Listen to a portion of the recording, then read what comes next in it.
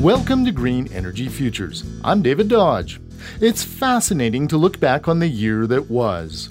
Poring over our Green Energy Future stories from 2015, certain patterns start to emerge. For example, it's safe to say that 2015 could be considered the dawning of the age of the super energy efficient solar-powered home. Okay, it's not a question of if net zero homes are going to be built. It's a question of when they're going to be built. The government has asked builders to build net zero homes by 2030. That's Andy Goida of Owens Corning, Canada. His company's running the Net Zero Eco-Energy Innovation Program on behalf of Natural Resources Canada. The program asks 5 builders to each build 5 net zero homes to teach them how it's done. Earlier this year, we visited Reed's Heritage Homes in Guelph, Ontario. So the purpose of it is for all of us to be able to learn exactly what goes into a net zero home. The ultimate goal and the way that this was started was there was an Institute of American Architects who had asked, is there a goal that by the year 2030, can we build all net zero homes? That's Blake Seeberger, VP for Reed's Heritage Homes. Mattamy Homes in Calgary completed their first net zero home in November. And of course, we've profiled Landmark Homes in Edmonton several times.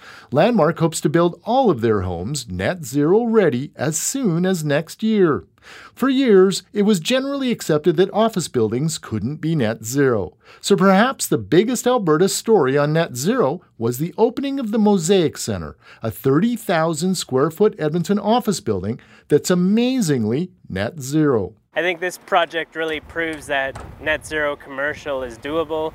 It's definitely achievable in a budget that is not ridiculous. In fact, this whole process is about sticking to a realistic conventional budget. That's architect Shafraz Kaba, a partner with Manask Isaac Architects.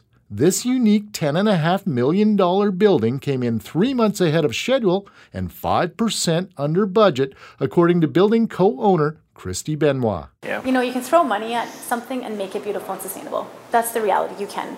But for us to be able to inspire others to want to try to go out and do something similar, we knew that it needed to make sense financially.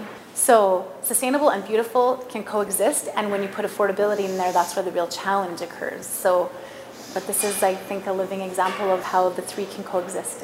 The Mosaic Centre is solar-powered and heated and cooled by a geo-exchange system beneath the parking lot. It's not only a marvel of sustainable engineering, it shows the way for anyone who wants to build affordable and sustainable office buildings. We can add a great deal of renewable energy to the grid without energy storage, but nothing will revolutionize our energy systems more than affordable energy storage. Welcome everyone to the announcement of Tesla Energy. All right.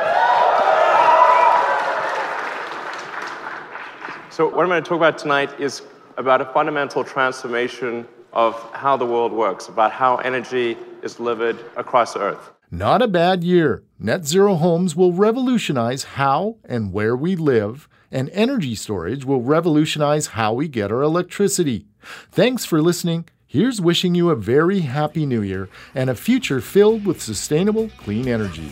Head to our website, greenenergyfutures.ca, to read the blog on the year that was 2015. For Green Energy Futures, I'm David Dodge.